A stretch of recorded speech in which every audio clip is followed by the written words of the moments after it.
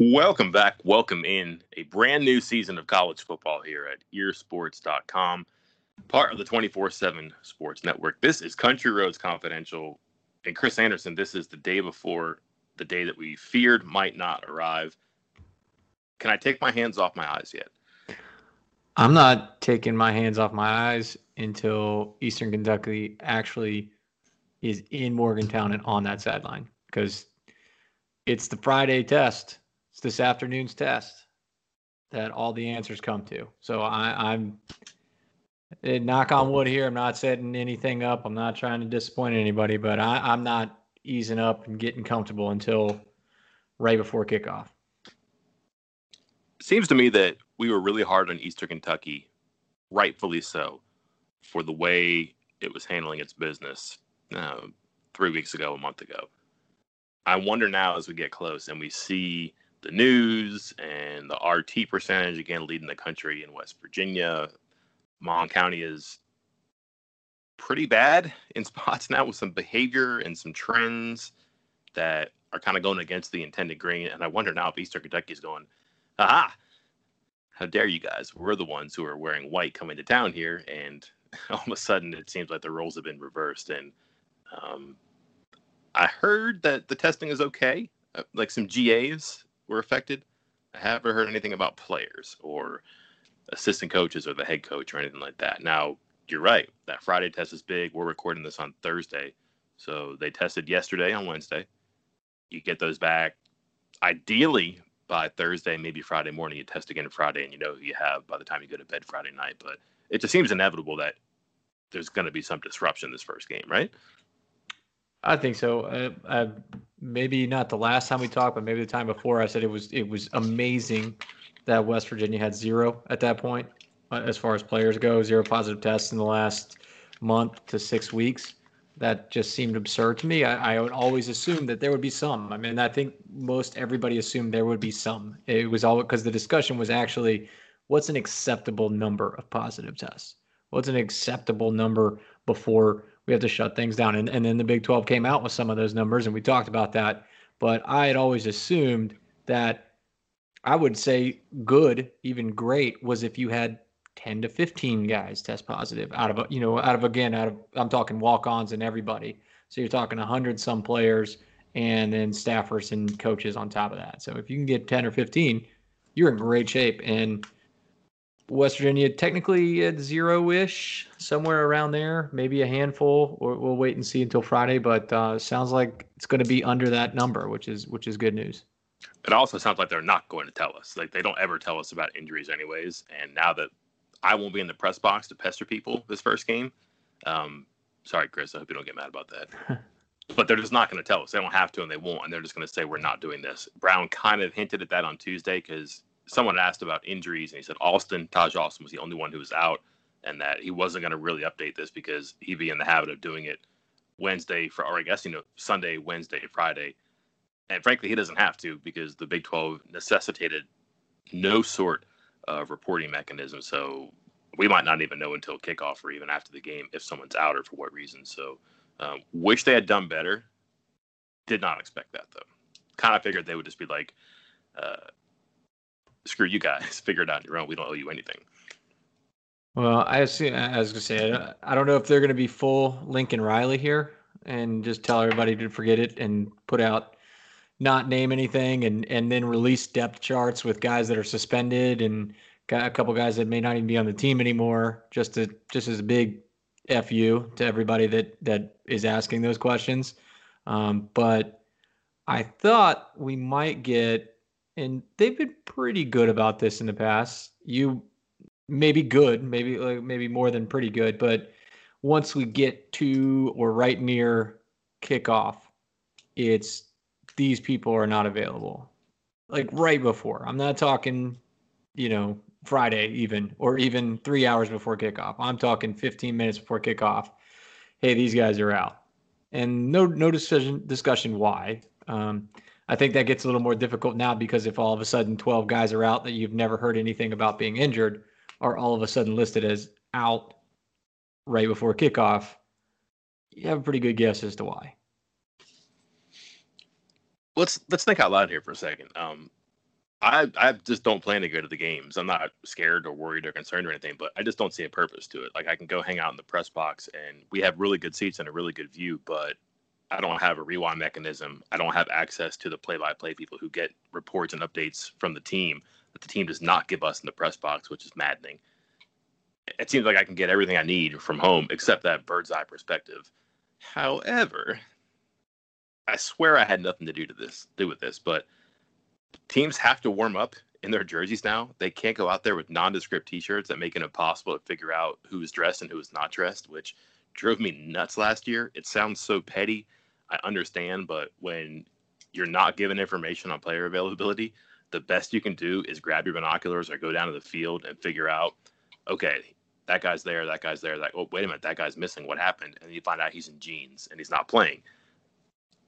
I might not be able to do that from my house. So as I'm sitting here talking to you, I'm wondering, should I actually go to the game for like an hour for the pregame and then just come home and hang out in my house?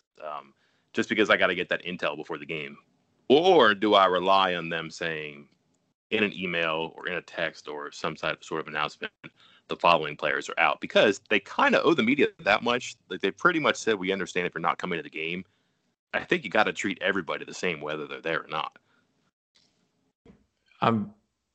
Don't take this the wrong way, but I'm gonna talk about the media in the press box like they're the kids at my kid's school. And the ones that are home are getting at my kid's school, they are split between in-person and virtual. If you want to do in-person, you can come do in-person. If you want to do virtual, you can do virtual. But the motto of the school has been to make sure that the people who are staying home get the opportunity to do as much as possible and get as much information as possible and learn as much as possible as the people in school. So I'm with you, Mike. You're the kid staying home from school. I think you deserve to get all the same answers that the kids that are going to the press box tomorrow. Although the question is, do you trust that to happen or do you trust your binoculars better? Maybe I won't air this out on a podcast. Maybe I'll be civil and adult-like and just call and ask a question and get an answer. That's a novel concept, right? Well, I hope you got good editing tools on that software before we post this then. Let's go to editing tools for the game here. I'm assuming that Eastern Kentucky would like to erase the 59-0 game from their memory as soon as possible. I don't know how they do that or what defines a better memory here. Perhaps they score, but they're going to lose, and they're going to lose by a lot. I don't think there's any question about that. They are 40.5-point underdogs, depending on where you get your information. It's a little high, a little low, but it's pretty much right around there. I have a hard time. This is bad because I've been looking so forward to the first game and actually talking about college football and just seeing things that we've talked about. I just can't get interested in this team because they were so bad and just their mission kind of deflating for me. Let's just play 8 games and make some money. But then again, I kind of like it because let those guys play 8 games and maybe they make something of it and they're all back next year and they're better for it. They have a big advantage. It's a proud program. So there is something noble in it, and I kind of admire that. But I just think about the 60 minutes that I had to pay attention to them, and they just don't move the needle for me very much because I watched them. It looked miserable, and even if they're better, they're not going to be near West Virginia. I'm kind of with you with that. Obviously, hey, first game back, we didn't even think we were going to have sports for a while there, and it's here or almost here. So there's some excitement there, but when I was thinking about this game a week ago or so, before Eastern Kentucky played Marshall, I had some ideas in my head. What am I going to be looking for from West Virginia, from certain players or certain schemes, certain whatever? And then after seeing them get throttled by Marshall, 59-0, and they're going to come in and I don't know what I can see that's going to make a difference about how I feel or what I can even analyze. You know what I'm saying? Because I feel like if I'm looking at a certain player, my example here, one of the first things I wanted to see was Nick Troy Fortune, because there seems to be this, I don't want to say misconception, but an assumption that, hey, he's solid. We're good on that side of the ball. You know, that side of the field is shut down in the passing game. And sure, I mean, he's a true freshman. He played and he did okay last year, but he also, because of the depth, kind of just walked right into the 2 deep. And then because of injuries, kind of got gifted a couple starts. And even with that, he still only had a couple hundred snaps total all year long. Like he wasn't out there a ton. I think if I'm remembering correctly, I'm pulling up right now, 16th in snaps last year on the defensive side of the ball, at the same spot as X3 Lowe and behind Shea Campbell, who was, the fifth or sixth linebacker at times last year.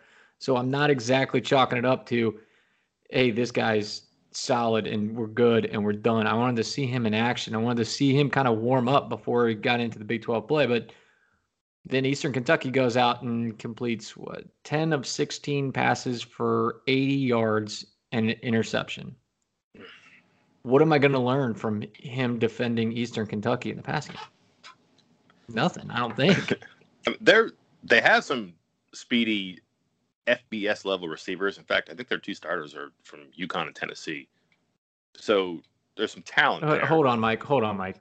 Did you just say UConn and FBS talent in the same sentence? I will not besmirch someone who flees Randy Edsall. Okay.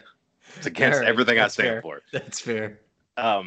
So it's a good simulation. I'm not sure it's the same as even Wheaton and James, but that's good. I think the big question is who plays quarterback for them, because neither one of those guys looked like they were worthy of pitching and catching to those guys, and they couldn't stand up against Marshall's pressure and their coverage. So I don't know what's going to happen. Like, they started Parker McKinney, who's started for 3 years, even though he's a redshirt sophomore. They brought in Dakota Allen, who had as many punts as passes last season, 8-8.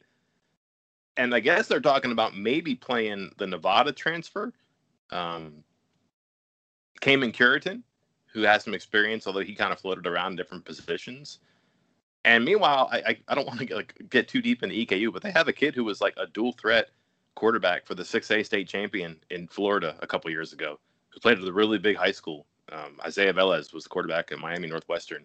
Always a good program, led them through a state championship run. And he's just sitting there wearing the Trent Jackson penny, calling in plays. And I wonder, he must stink, I guess, if he's not getting in above these guys. But perhaps it changes at the end of the season. I don't know. But I just don't think it matters, like you're saying, any type of simulation here, because they couldn't do anything in the passing game. And I think even if you have a good day defensively, is it a good day defensively, or is it just bad offense by a team that didn't score against Marshall? And by the way, didn't score against Louisville last year in a FBS game. So they are on quite a shutout streak against FBS opponents. No pressure to West Virginia's defense.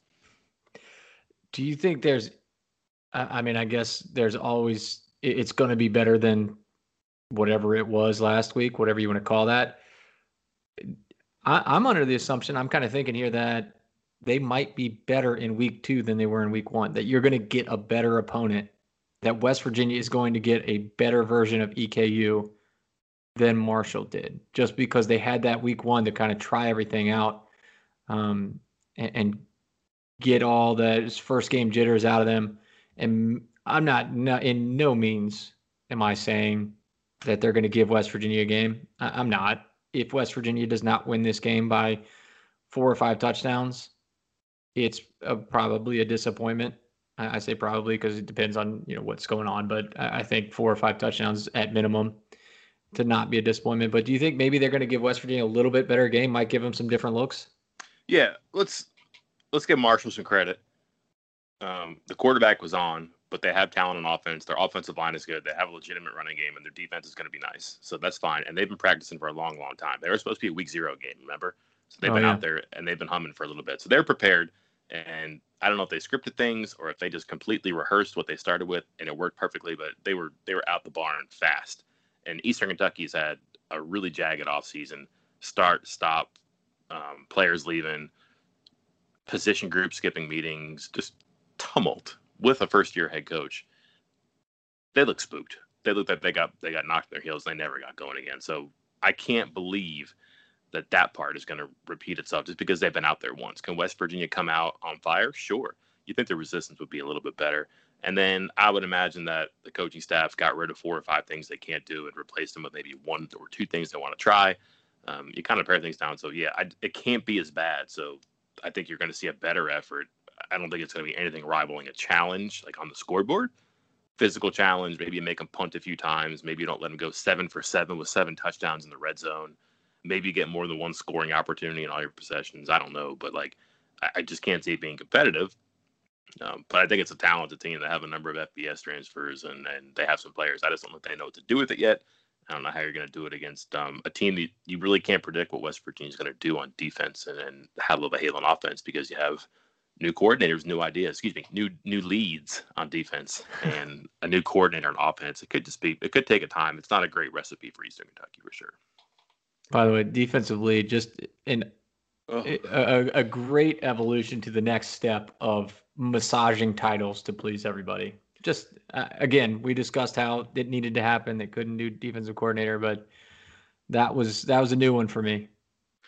When Addae is the defensive coordinator at FIU next year, hypothetical here, will he have defensive lead on his resume?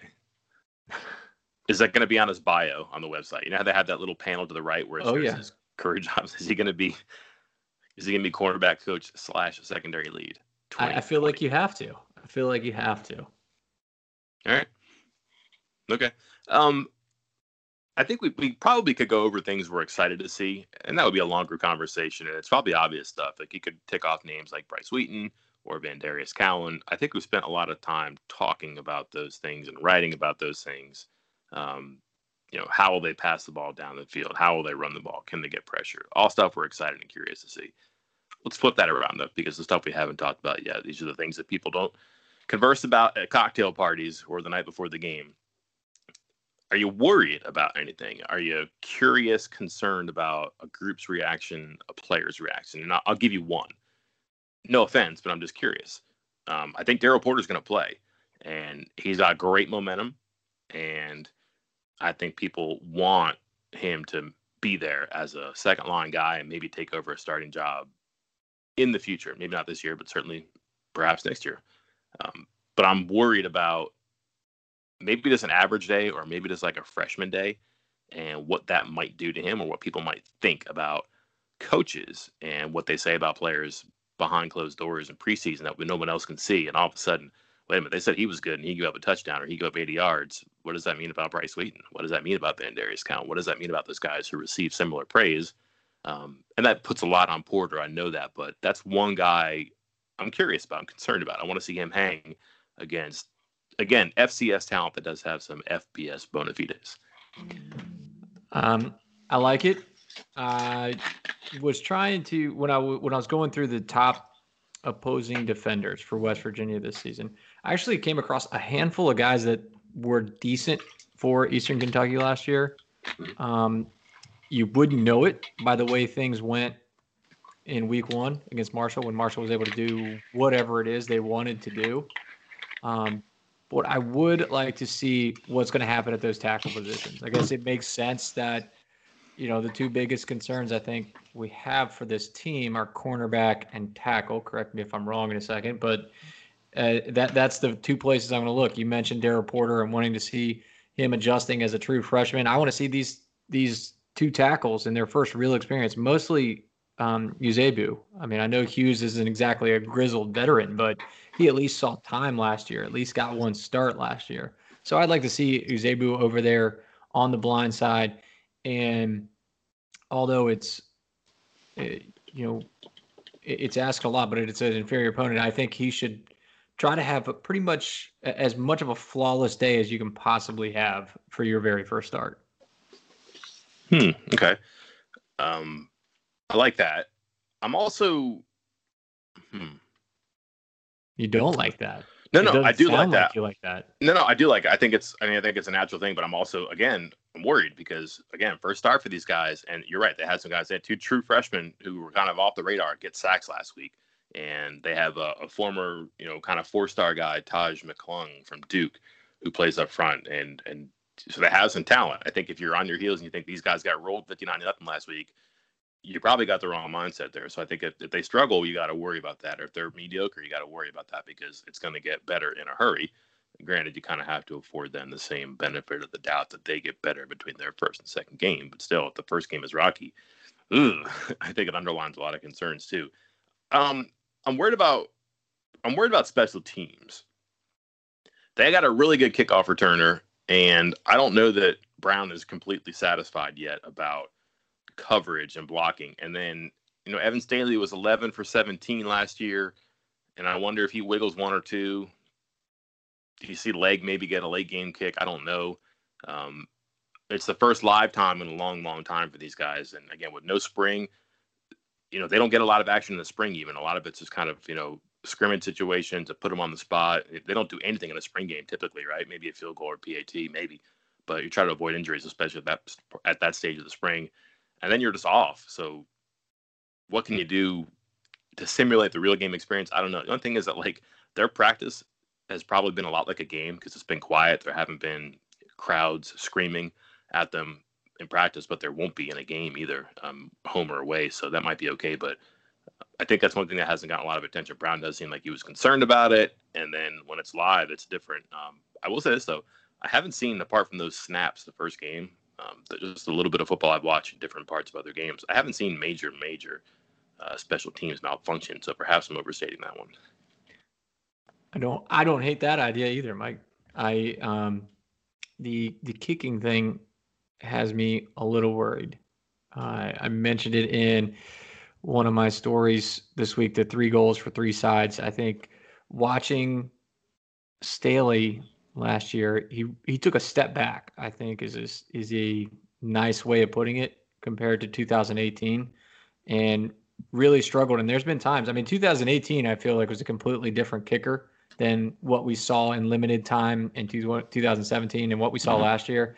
He was from the last half of 2017 and then from last year, you could not go for a field goal if it was more than 38, 39 yards. You couldn't. And that just completely wipes out a whole bunch of options and changes the entire outlook of that game and changes everything you're trying to do there or what you feel comfortable doing. So getting some consistency from him would be nice. I think that'd be good. Like you said, if we could see him, obviously it wouldn't be great news for the offense if West Virginia's kicking 4 field goals or something in this game. But if he can come out and knock down, say, 3 of 3 or 4 of 4 or whatever, and just get some kicks in, get him through the uprights and kick start, for lack of a better word, a solid season, something that looked more like 2018, that could really help down the road. Last one, we've been trying to gauge our expectations for Saturday's game based on what we've watched from early games. And I've asked coaches and coordinators this, hey, what did you see on TV that reinforced a concern or a red flag that you had? What has maybe opened your eyes and I hadn't thought about that? And typical stuff, special teams, the communication from the sideline of the field, just rusty stuff, right? But tackling is a big one. And did you watch any of the BYU Notre Dame game? I did not. I did catch the Navy game where I'm sorry, BYU Navy. Yeah, my fault. The coach said afterwards that they had done little to no tackling. Yeah, and said it killed him. It was a mistake, and that he realized early on they were in serious, serious trouble.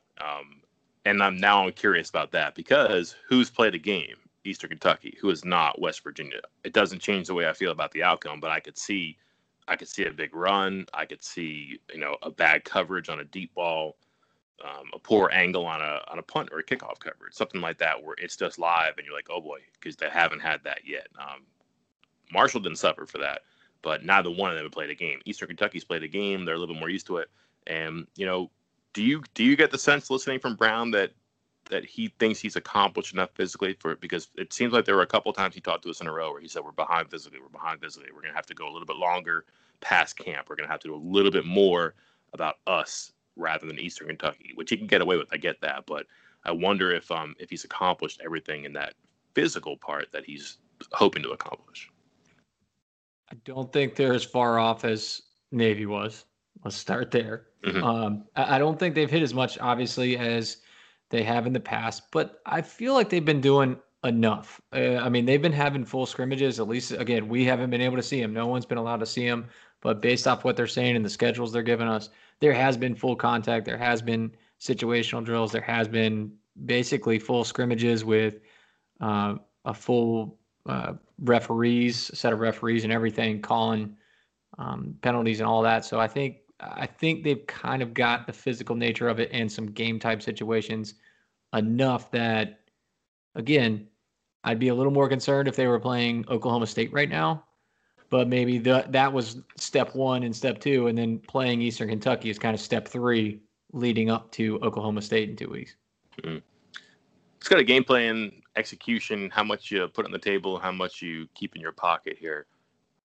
I don't know exactly what they have and they can do because we haven't seen anything yet. And I'm not sure what Parker and Leslie and Addae want to do on offense and defense, but I'm going to say that they want Mike Gundy and his coordinators to be as uncertain as you and I are. So let's just assume this is going to be vanilla.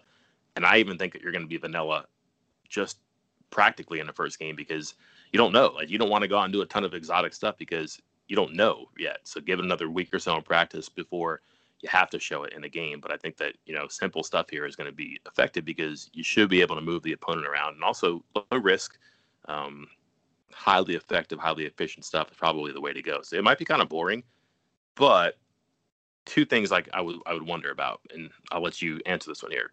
They script ideas or plays. I don't know if they have like 15 plays, and then when it comes to play 16, they don't know what they want to do, but they have an idea of things they want to throw out there, see how the defense reacts, or try it and take a shot based on where they are on the field, and then be able to use that intel the rest of the game. And that's pretty common with how they do stuff. Would you go out with a script like that, or would you say, screw it, we got to get outside zone going while we have a game here, and let's run outside zone a bunch, let's run some mesh a bunch, let's give our quarterback some RPO stuff, and just do a couple of things again and again and again. Again, provided that you think you're going to be able to move the ball and move the other team and not get into a shootout and not get into a situation where you got to pull out stuff and be way better than you expected to be when you woke up. Two different tactics. Do you go out and work on stuff as you would in a regular game, or do you go out and treat this like, for lack of a better phrase, a dressed up scrimmage and work on the stuff you got to work on while the game is still competitive and good guys are in for both teams? I would work on the staples to begin with. I'd work on the basics, the things you're going to try to run all year that, it's not tricks, it's not schemes. It's just, here's what we're going to do. Try to stop us. I'd start with that. And then, assuming that you could build up a little bit lead, I'd keep track. If I were Neil Brown or somebody on the staff, one of the analysts, that this is their job, I'd keep track of things that we want to do as a program, if I were an analyst, and where they struggled. Like, hey, we really want to try to run this play or get this guy the ball or run this route, and we struggled to do it during scrimmages. Let's run that. I want to run that and that and that. Here's a list of 7 plays that we need to run perfectly, and we haven't done a good job of it. I want to run it again and again. I want to run these 7. They may not be staples, but they're things that you're going to need later in the year, and maybe you're struggling with them during camp, and I would try to run those a few times. But outside of that, Mike, I'm coaching flag football for the first time in my life, and we have it's 5-on-5, 6 and 7-year-olds. It's 5-on-5, and there's a quarterback, a center, 2 receivers, and a running back. And I literally hold up a card that says 1, 2, 3, or 4, and that is the person that I want the quarterback to hand it off to or throw it to, and that is it. And that is how I would handle tomorrow's game against Eastern Kentucky. Just hold up a card and just 83. Go with Sam James. Just go right on down the field just like that. How much are you cheating? Not enough. I didn't get started on the recruiting season early enough to really recruit those kids with those late December birthdays and sneak them in before the age deadline. So I'm a little bit behind the 8 ball there. But it's year 0 is what I like to call it. So look out for me next year. Before we segue smoothly into the next topic that I think you thought I was going there, but I'm going to do one thing. What's a surprise outcome? A player, a performance, something that you've heard about, you've gotten an idea that maybe is happening that people should not be surprised if it happens on Saturday. Doesn't mean it will, but people shouldn't be surprised if it happens. Wow, shouldn't be surprised. I don't know. I feel like we've covered most everything. Obviously, the Darrell Porter thing's big news. Sam Brown, I think, is one they underplayed. I remember, but what was it, like week 1 or week 2 of fall camp? And we were like, there's always that kid, that young guy, And we were discussing whether or not it was David Vincent Okoli, I think at the time, or if it was someone else. But there's always guys that are younger that the coaching staff, not just this coaching staff, all coaching staffs, will kind of just not really mention for a while, just to try to not really bring it up. I mean, they're freshmen. You want to ease them into it. You don't want to just start heaping praise on them before they ever even suit up for a real life game. So there's nothing wrong with it. But there's always a guy or two every year, and maybe it's Sam Brown. I mean, there wasn't much talk about him until this week, and obviously some big praise from Parker Oh this my week on gosh. him. Yeah, so it makes me wonder if we're just not really talking about him, not talking about him, not talking about him, and then Parker just effusing praise all over him right before the game, and he shows up in the two deep. Just keep an eye out. Keep an eye out. I don't want to make too big of a deal out of that, but I'm going to make a big deal out of that. One, Parker is an extension of Brown. They're friends, and the glove and the hand are tight there. He is not going to just gush unless it's evident. Number one. Number two, he chopped down Bryce Wheaton later in the same conversation, saying, he's made some mistakes, he's been inconsistent, but he's earned it. But he's got to prove it. Everybody said that Bryce Wheaton has pretty much walked on water during camp, right? And then the next thing that Parker says is like, Brown's awesome, love him, Hall of Fame, put him in Canton. And then Wheaton, he's got to prove it, So that was unusual to me. So it makes me think that Brown has probably got it. And I just wonder, like, is it legit? Because the guys he's recruited and coached are high talent guys who made it to the NFL and will make the NFL. And he's saying, and I'm paraphrasing here, tell me if I'm wrong, but like more talented than a lot of these guys, as good as he's had. That's pretty high, right? Yeah. I mean, you did a whole story on all these guys that especially the small. Now Sam Brown's not small, but about smaller receivers that Parker's worked with that turned out to be, NFL type talents when maybe a lot of other people didn't think they'd get there, mostly because of their size. But for him to come out and be talking about a true freshman receiver like that, just again, keep an eye out, people. Keep an eye out. He coached KJ Hamler last year. Right. Pretty good. My surprise would be just to continue this conversation. I think they really like Bryce Brand. I think that he's gonna be a guy who gets in just because the game is at that spot, and he's gonna do some things, make it. Oh, okay, here's another guy that we can chalk up for a couple of plays or TFLs or sacks during the season. I'm not sure he's gonna play a whole lot because of who they got at Bandit, but he's a different guy, a different look. He's a bit of a curveball at that position. I think he might be a fun guy that benefits from the blowout here too. Real quick, last one. Did we see Hubbard, Dobson, and or Young? No, and no. I don't think we see any of them. Not yet. This seems really strange that we're this far into it and nothing happened yet. Last question, Chris. Mm-hmm. If something happens and Neal Brown tests positive and can't go, what is the succession plan? Because this apparently is something that's being talked about in all the FBS locker rooms. If Lincoln Riley can't go, if Mack Brown can't go, if Nick Saban can't go, if Neal Brown can't go, the game goes on. Coaching staffs were not part of the playing parameters of the Big 12 or any conference released. So if your head coach isn't there, you got to play, which means you got to restructure your staff and go. You could put up another guy from the GA staff or from any staff. You could put him on the active staff for the game, but someone's got to be the head ball coach. Who's your pick? I think the pick is going to be or would be Matt Moore. I mean, I think with the restructuring of the roles last year or in this offseason when they brought Parker on and named him offensive coordinator with Chad Scott. For those who don't know, last season, Chad Scott was co-offensive coordinator with Matt Moore, the offensive lines coach. And then obviously now Parker is, and they're not going to have three co-offensive coordinators or offensive coordinators. So Matt Moore instead got the title of assistant head coach, which now there's no, I didn't see anything in his contract when we got that about that. Like he's definitively the guy in situations like this, but I'd have to think that maybe that means that he is going to be the guy if something like that comes up. Yeah. Parker then gets to focus on the offensive coordinator stuff, and I would assume calling plays. But boy, some people don't like offensive line coaches not being devoted to the offensive line. So that would be tricky there. Now, they could put Tyler Orlowski in charge of the offensive line. I think feel pretty good about continuity there. I have two ideas for you, though. You might be right there, but I would think that Parker gets some thought here in conversation because he's the only guy who has head coaching experience. Yeah. 6 games, all losses as the interim coach of Purdue several years back. And I would imagine that he could probably wear the different hats there. The trouble is, now who's your offensive coordinator? Who's calling plays? Can he do all of that? That's tough, too. And then an outsider, like, could Castile do it? Because that way, you got your offensive line coaching the offensive line. You got your coordinator still coordinating the offense. The linebackers thing, yeah, you're going to lose your outside linebackers, but could one of their GAs come up and do it? Could one of their analysts come up and do it? You know, could Casey Vance, for example, coach linebackers for a day? Could Julian Miller pitch in there? Could Javon Johnson pitch in? I don't know. Maybe they could do that just for a game, or I guess maybe it's 2 games. But Castile is the veteran of that group.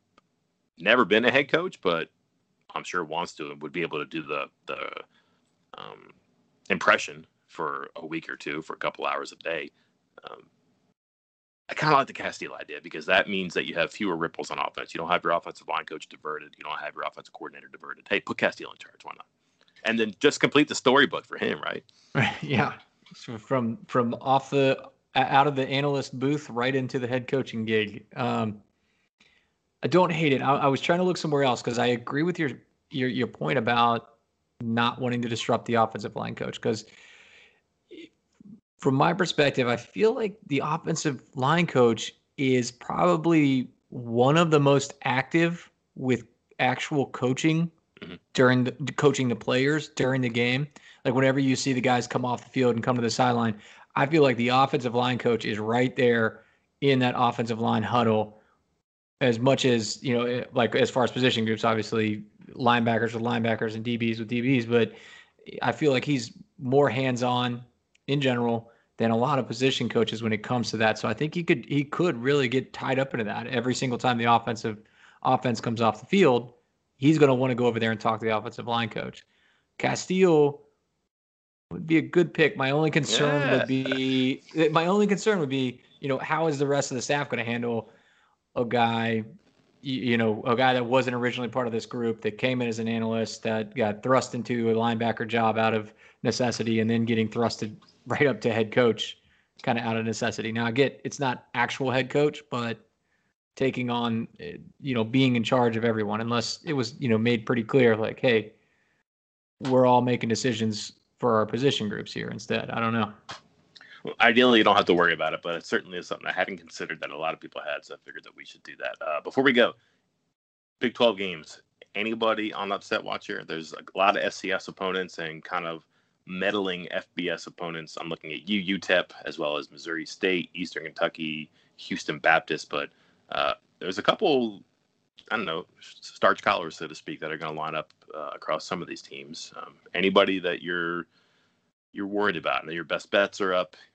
You have some emotions involved in some of these games, but should a Big 12 team be worried? I want to say no, because in my best bets, I bet on a couple of them to win. I don't think I bet on any of them to lose. But sorry, Kansas. I want to say you always have to worry about Kansas. Well, you especially have to worry about Kansas when they're playing the team that beat them last year. Coastal Carolina beat them. So I think it's something to be concerned about. I think Kansas, I thought Kansas was going to beat them last year. It broke my heart because they were part of my best bets against Coastal Carolina last year and could only muster 7 points at home against Coastal Carolina. And they have some talent on offense, but all those same guys were there last year, and they didn't have it. They were worse at quarterback and the same at running back and receiver. So are they going to be able to muster more than 7 points? I sure hope so. I think so. I bet on them to do so, but I didn't bet a lot. So always keep your eye on Kansas. It's a 10 p.m. game, by the way. It's the Pac-12 at night spot, so that has high potential to be very weird. Don't you think they should move that to noon with because Baylor, Louisiana Tech was supposed to be the noon Fox game. So what do you think they're going to do now? Are they just going to make Kansas State, Arkansas State, like instead of regional, they're going to make it national? I think noon Fox is Arkansas State, Kansas State, and that was going to be my pick. Arkansas State lost, but look good. They have a good coach, good coaching staff. They're talented. They played 2 quarterbacks. It's a terrible idea. I'm guessing they'll pick one. And I just have question marks about Kansas State. Boy, first time out for 5 new offensive linemen. I know that they reloaded some skill positions on offense and defense, but I wonder about that. That would be a worry for me. I think that they're 10.5, but that's your noon game now. I honestly, I would move Kansas Coastal Carolina to yesterday. I don't want to watch that at all. Right. But yeah, I think that would be, man, if Les Miles can't pull that one out. And again, he's going to have the stage, FS1, 10 o'clock. That's going to be all about him. So we'll see what the Mad Hatter has up his sleeve there. I don't hate the late night, but if you are a degenerate enough to be up that late watching Kansas, Coastal Carolina, you're my kind of people. So good. Over-under is 56.5. And they scored 19 last year. Right. 19. There's got to be a typo. All right. Well, we probably should go down that road. I have nothing else to add to this conversation, Chris, to you, because we're going to be doing this again. One after the game, and then we'll put up a thread on the board. Watch the game, ask questions that you need to answer that you can't answer yourself, or maybe the broadcast crew or coaches can't answer for you. Drop us a line that we will be back after the game at some point Sunday, maybe recording for Monday. We'll see how it goes, but a Q&A podcast to tie a bow around the game that just was and move forward to the next one. And that's about all the bookkeeping I have here. That sounds good to me. We will, over the next couple of days, we're gonna have a couple more preview pieces. I'm putting my predictions in writing on Friday, game by game. We can try to guilt Mike into joining, pressure him into it right here on the podcast, or we'll let him slide and we can talk about it after the game. When, again, I don't think whatever we see on Saturday is going to change either of our opinions for the rest of the year. And what else we got coming up? I got a couple of recruiting notes, and we'll have, I see your by the numbers piece already in there. That's a fan favorite. And I'm going to be doing a couple things, something new this year, some PFF Pro Football Focus kind of grades. We had this a couple years ago, and there was some interest in it. Is angst the right word? You're the journalism major, Opposition. Mike. Opposition from the coaching staff at the time. A lot of coaches feel that it's not exactly representative of what happened in the game. So don't want to just sit there and list them all, but we'll look at some of those grades, some of the players, some of the matchups, and I'm going to use it to kind of give a couple key matchups for each game. Again, we'll sample with it a little bit for Eastern Kentucky because, one, they don't have FCS grades, so no Eastern Kentucky players have grades. And two, just not much to discuss about matchups with this one, I don't think. Again, nothing that's going to change my mind. So it'll get more detailed as the year goes along. Hey, before we go, 90 seconds here. West Virginia massaging the rules on recruiting with a big visitor this weekend. Massaging, I like it. They're not outright breaking the rules like I promote, but yes, Saturday, as we discussed, no fans at the game. The only people allowed at the game are family, essential personnel, and limited media members. And NCAA still has a ban on in-person recruiting, but West Virginia is still going to have a 4-star top 100 recruit on campus in Fort Lauderdale's Marvin Jones Jr. His dad is Marvin Jones Sr., who was an All-American linebacker at Florida State, played in the NFL for a decade. He is actually the brother of true freshman cornerback Daryl Porter Jr. And their mom, is going to bring Jones Jr. up to Morgantown with her to watch Porter Jr.'s first game of the year, first collegiate game of his career. So that's a great way. Again, this was the plan all along, and it's not going to change because of the rules, because he has family. He's allowed to be there. He will be limited in what he can do. It's because it's not a recruiting visit. He can't go. He's not going to be able to check a bunch of stuff out, I don't believe. I was told that he probably wouldn't be allowed into the facilities or to check out the weight room and all that stuff. Now, families have been in there and are in there before and after games and on game weekends. I'm told this might not be recruiting related because again, families have been doing that. I think it might be COVID related, just for safety reasons. You don't want guys going into the locker room that haven't been tested and come from out of state and stuff like that. So I don't think family members are going to be in the locker room in the facilities. But he will be there. I am told he will be allowed to speak with the coaching staff again, just like other family members. But let's see how it goes. It's an interesting thing. We're all kind of learning it as we go together. So first for everything. All right. Was that 90 seconds or that was no? times 2, but it's okay. I was more worried about your clock than mine for a change. But let's wrap it up then. We'll do this again sometime soon. But that is all for this time. Until next time, I'm Mike Casazza. And I'm Chris Anderson. We will talk to you later.